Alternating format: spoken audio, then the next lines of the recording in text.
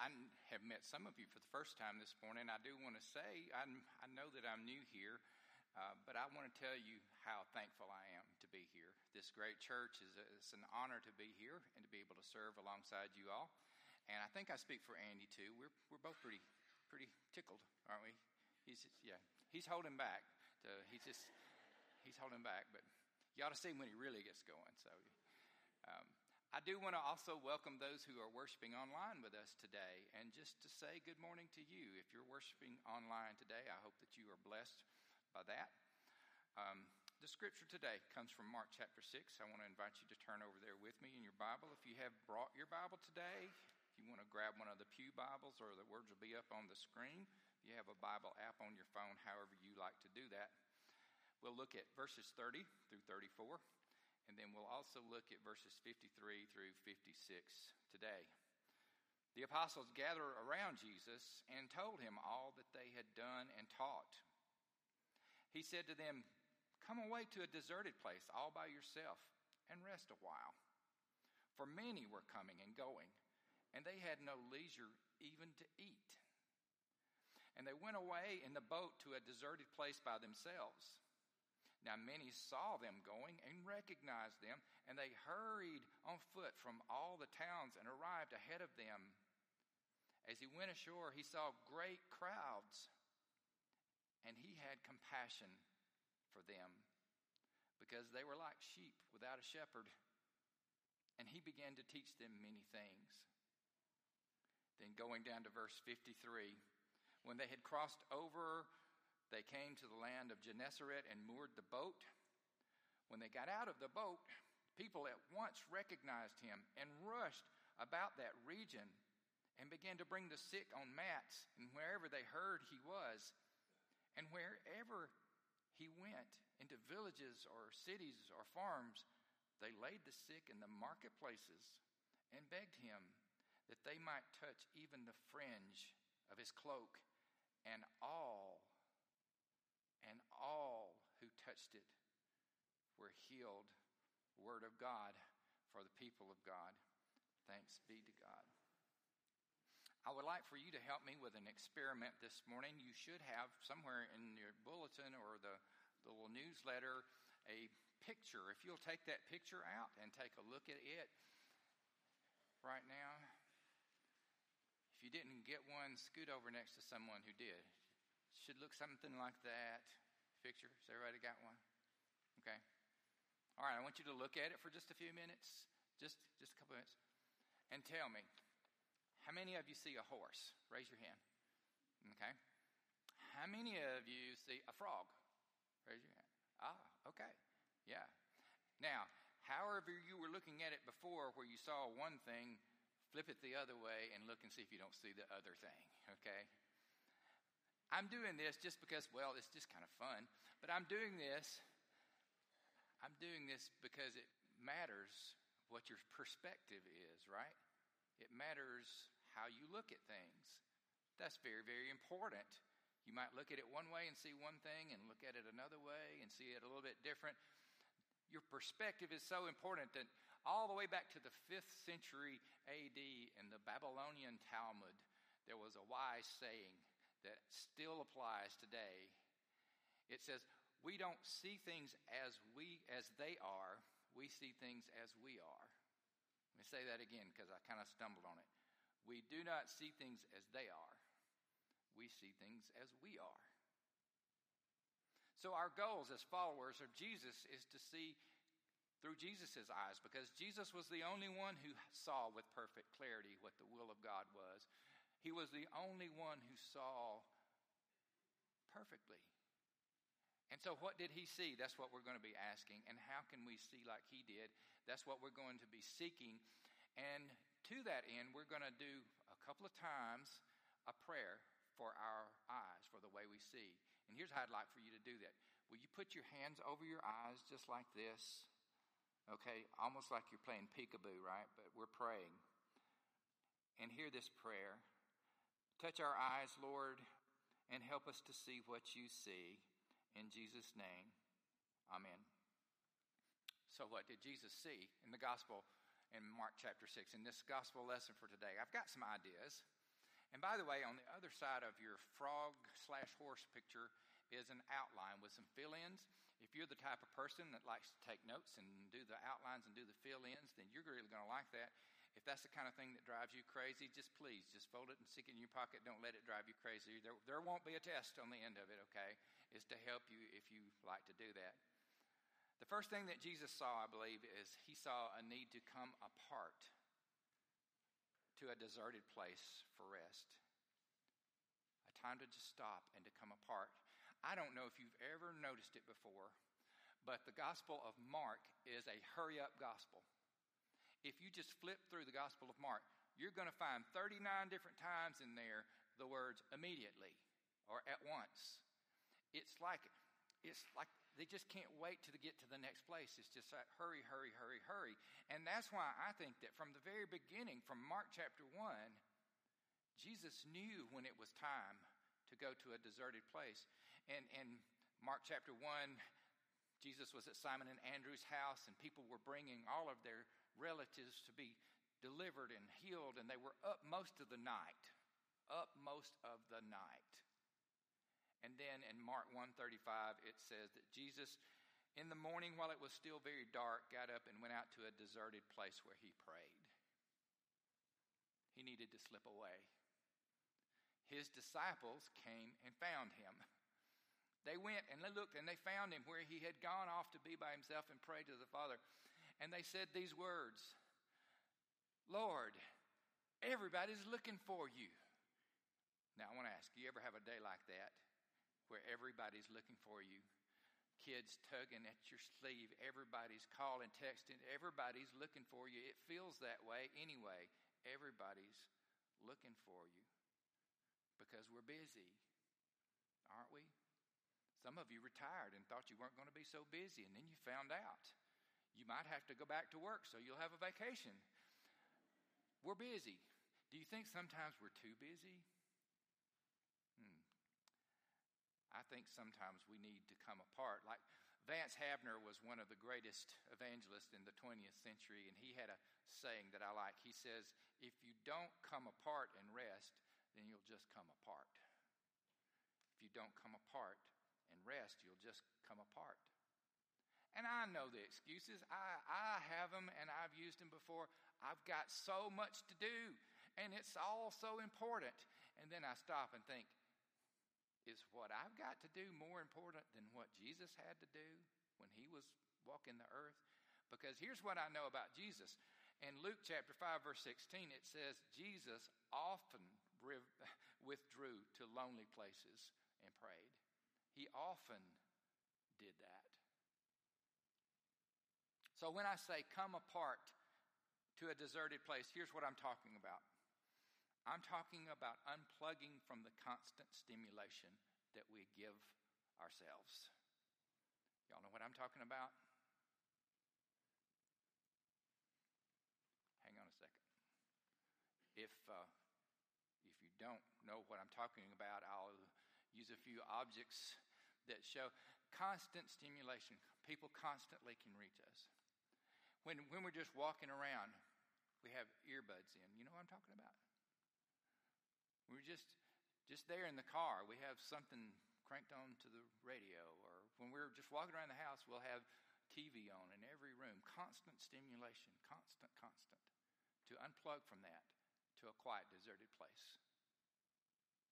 I'm talking about, when I say come apart, I'm talking about taking the time to process the grief that we have. To process it. I'm not just talking about grief over losing a loved one, or losing a pet, or losing a job, or losing your health, or seeing your kids grow up and leave home, or see your grandkids move to a different town far away from you. All of these things that we grieve over, we need time to process them. We need time. We need time to reflect about the changing realities of our lives. Sometimes you turn the news on or open a newspaper and you think, what in the world is going to happen next? You need time to process that. I'm talking about the keeping of your soul. Soul keeping. There's a great book by John Ortberg. I highly recommend it to you. It's called Soul Keeping. Soul Keeping.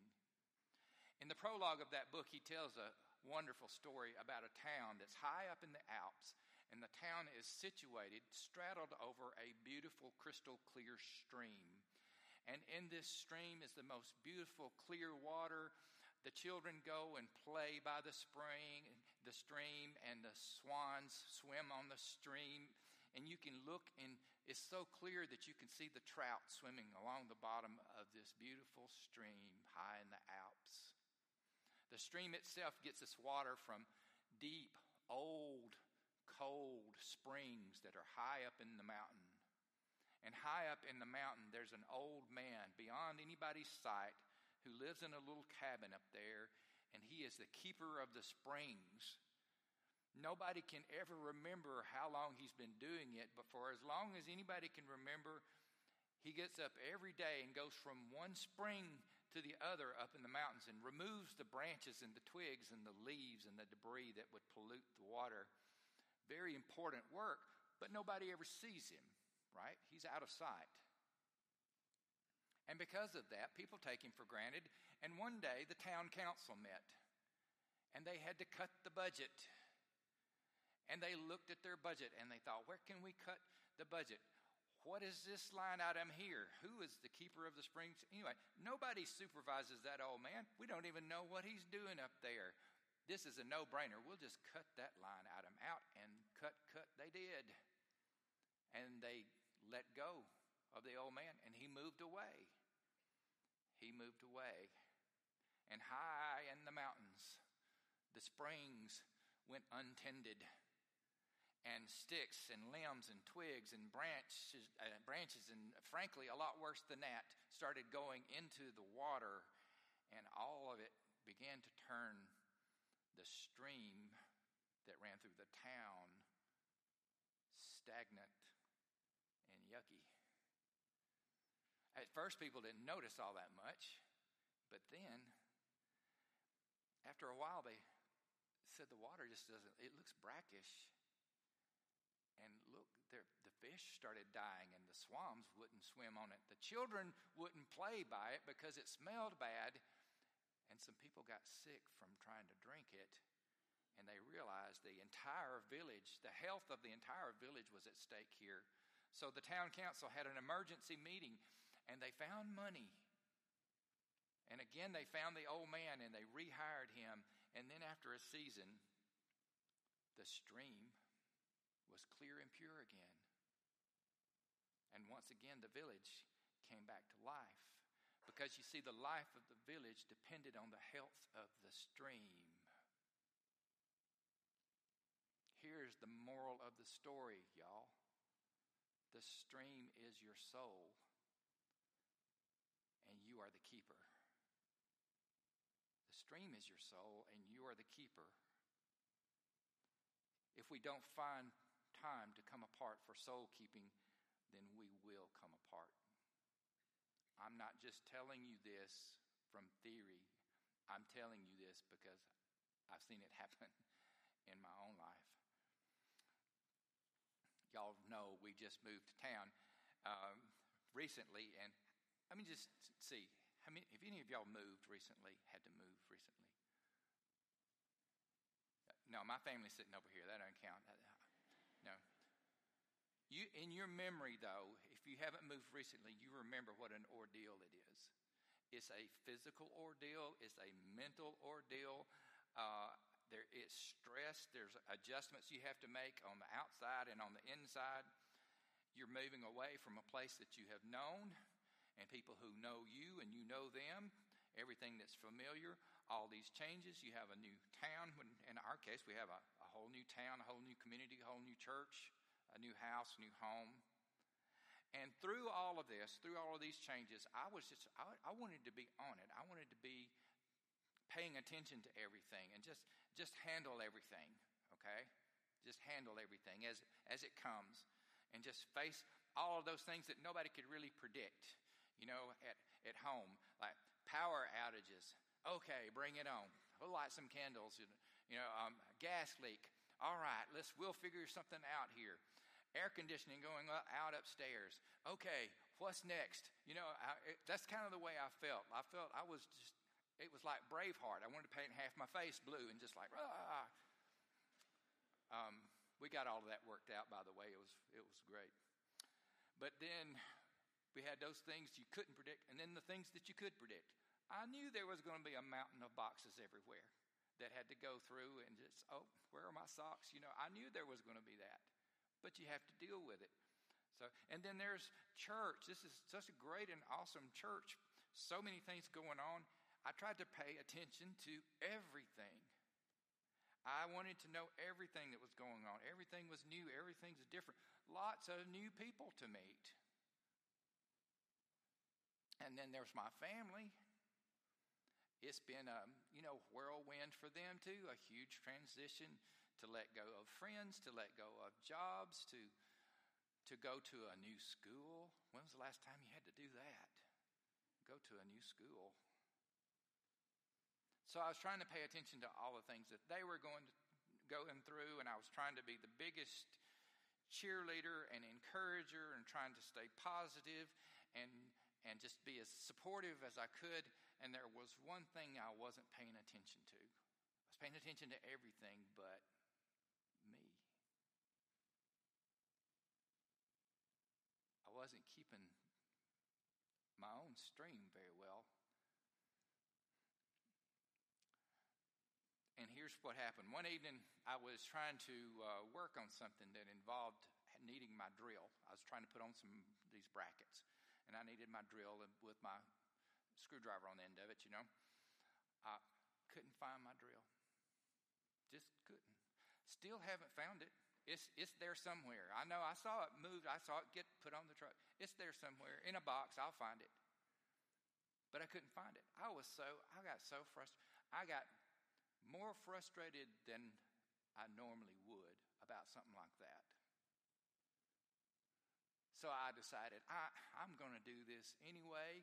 And I just did it the old-fashioned way, the way Daniel Boone used to do it, just with a little nail to make the little guide hole, and then get the screw started, and then get the screwdriver, and then you just, So I was doing that, and not just one or two brackets. I'm talking like several. It was a big job. And the whole time I was doing it, just being my own little brute force, Daniel Boone way of putting in the stuff. I was grinding my teeth, and I was saying under my breath, stupid screwdrivers, where's my drill? That kind of thing. I was doing it. I was sweating and I was ill. Oh, I know I was ill. The children would walk through and say, Dad, how are you doing? And I'm like, like that. So they were like, so that's the way I was. And then Tammy and I that evening went out to do something. We went out to run and go to a store or something like that. And it was just the two of us in the car. And she said, what's wrong with you? And then it ticked me off that she asked me what was wrong with me, even though I knew, part of me knew that something was bad, wrong. What's wrong with you? And I finally just said, I don't know what's wrong with me. I'm not myself. I don't know. I can't really put my finger on it. The next morning I got up and had my quiet time. Imagine that. And I was praying about this. I just, Lord, why am I having to come apart over something silly as can't find my drill? And then it hit me. I haven't been paying attention to my own soul keeping. I had been so busy paying attention to everybody else that I wasn't stopping and asking this question, Sam, how is it with your soul? By the way, that's the question that was asked in the early Methodist band meetings. How is it with your soul? Some of you came into this worship service on two wheels. You just thought, am I going to get here? Had to get everything. Get the kids ready. Is there gas in the car? Yes, there's gas in the car. That kind of little Steely Dan reference there. But, and then you got here and you're like, whew.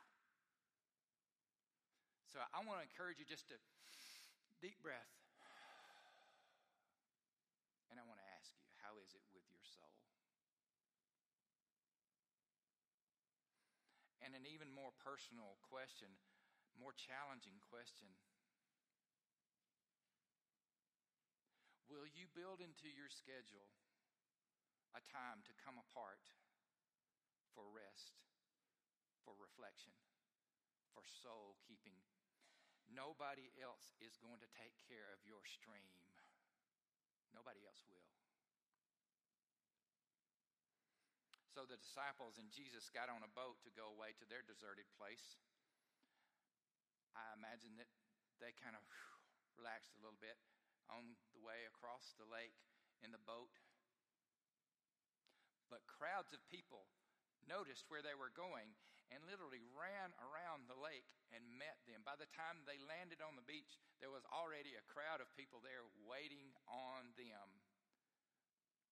I just wonder how the disciples looked at that crowd. The Bible doesn't say. I just wonder if they were thinking, are you kidding me? We were trying to get away from the crowd. Here's the crowd, ran around the lake there. Are you kidding me? I do know what Jesus saw. We see in verse 34, and this is the second point. Jesus saw people in need and had compassion. He said they looked like sheep without a shepherd to me. And just think about what sheep without a shepherd would look like. They would look like lunch to every wolf and coyote in town. They would be wandering off to wherever, following whoever, down whatever path. It would be pitiful. Now, flip that around and say, what would a sheep with a shepherd look like? Can you hear the familiar words of Psalm 23? The Lord is my shepherd, I shall not want. He provides everything that I need.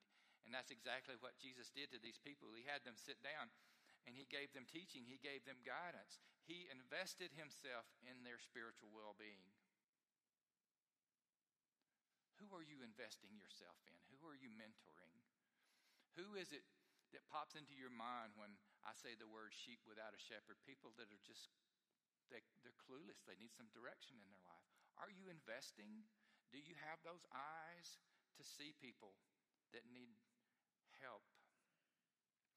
So Jesus ministered to the people's spiritual needs, but he also met their physical needs, because in the passage we didn't read, verses 35 through 44, that passage that's called Feeding of the 5,000, we know what happened. It was getting toward the end of the day. The disciples came up to Jesus and said, Jesus, we got all of these people out here. We better send them away into the villages and towns because they're about to get hungry.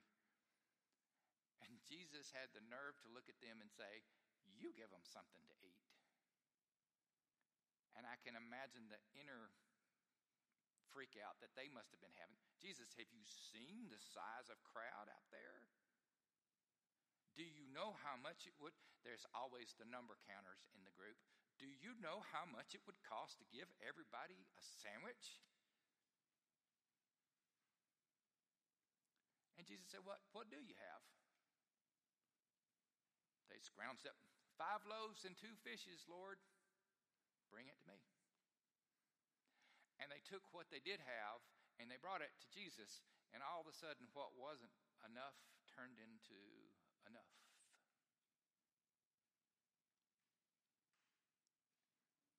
So I wonder what it is that keeps us from seeing with eyes of compassion like Jesus did. Sometimes we get burned out. Sometimes we just say, I don't want to get involved. Sometimes it's too big. There's just too much. There's too much need. There's so little resources. Sometimes we let the fact that we can't do everything keep us from doing anything. On the back of your handout, I gave you one of my favorite little poems.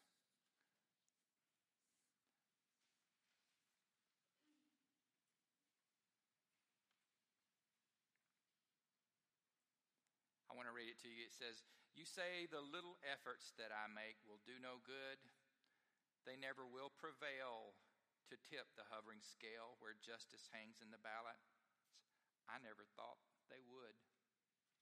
But I am prejudiced beyond debate in favor of my right to choose which side shall feel the stubborn ounces of my weight. Where will you put the stubborn ounces of your weight this week? So we see with eyes of compassion the spiritual and physical needs of those around us, and we take what we have, our gifts and our resources and our abilities, and we bring them to Jesus, and we let him make them be enough, and then we say, I'm going to invest my stubborn ounces to do for one person what I wish I could do for everyone, knowing it'll make a difference. Pray with me again. Will you cover your eyes? Just cover your eyes, touch your eyes, and listen to this prayer. Touch our eyes, Lord. Help us to see what you see. In Jesus' name, amen. We've talked to this point about seeing with the eyes of Jesus, but I want to finish up today by talking about how the people in the land of Gennesaret saw Jesus. In that passage that we read, 53 through 56, the disciples and Jesus land their boat at Gennesaret. Now, you have to know, they weren't trying to go there. They were trying to go to Bethsaida, and they ran into a storm. And in that storm, Jesus came walking to them on the water and all that. But they ended up in Gennesaret, and as soon as they landed there, the people recognized Jesus for who he was, and all of a sudden, there was this tremendous move of God. There's no other way to describe it, because the people came to Jesus and they were bringing people on mats, and they were hauling people and helping people. Everybody that had a need was being brought to Jesus. They'd meet him on the streets. They'd meet him in the marketplace. They'd meet him wherever they could. And the people all had such faith that they said, if I could just touch the hem of his cloak, then I know if I could just touch the hem of his cloak, I could be made well.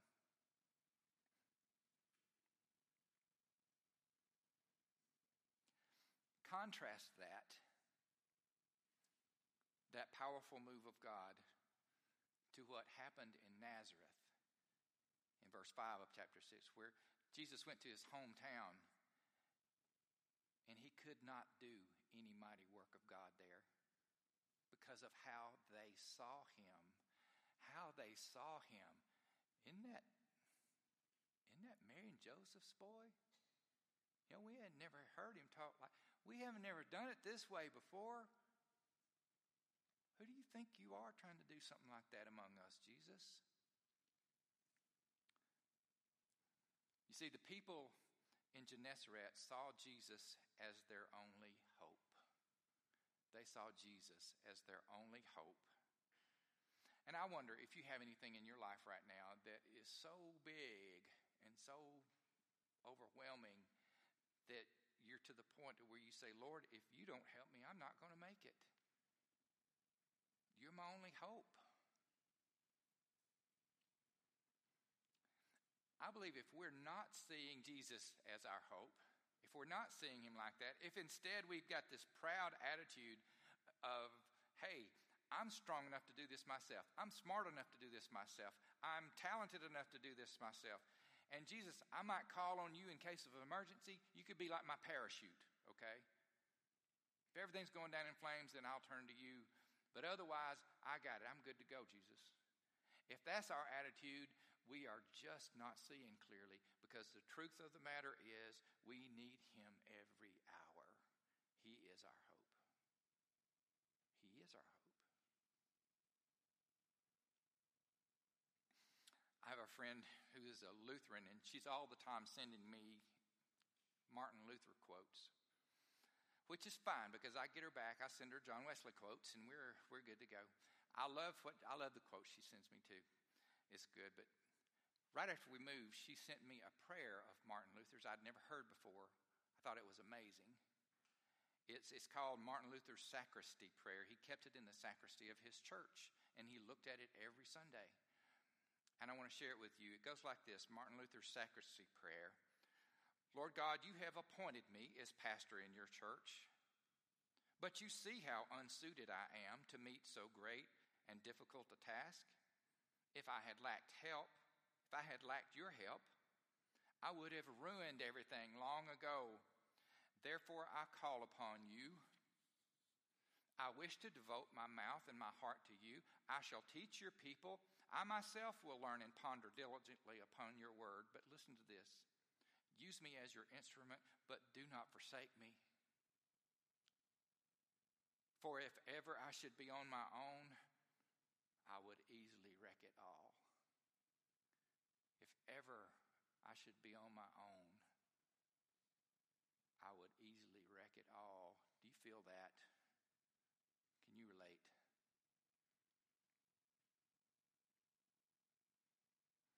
One last time, let's pray that God will touch our eyes. Will you join me? Touch our eyes, Lord, until we can clearly see that our hope is in you. Amen. We have a closing hymn that is really more like a prayer about the very thing that we've been talking about this morning. Open my eyes. Open my eyes. And I want to invite you, as we are singing this closing hymn, if you wish to come and pray about anything that is on your heart today, the altar is open for you to come and pray, and I or Annie will pray with you, and we will meet you there if you are led so by the Holy Spirit as we stand and sing.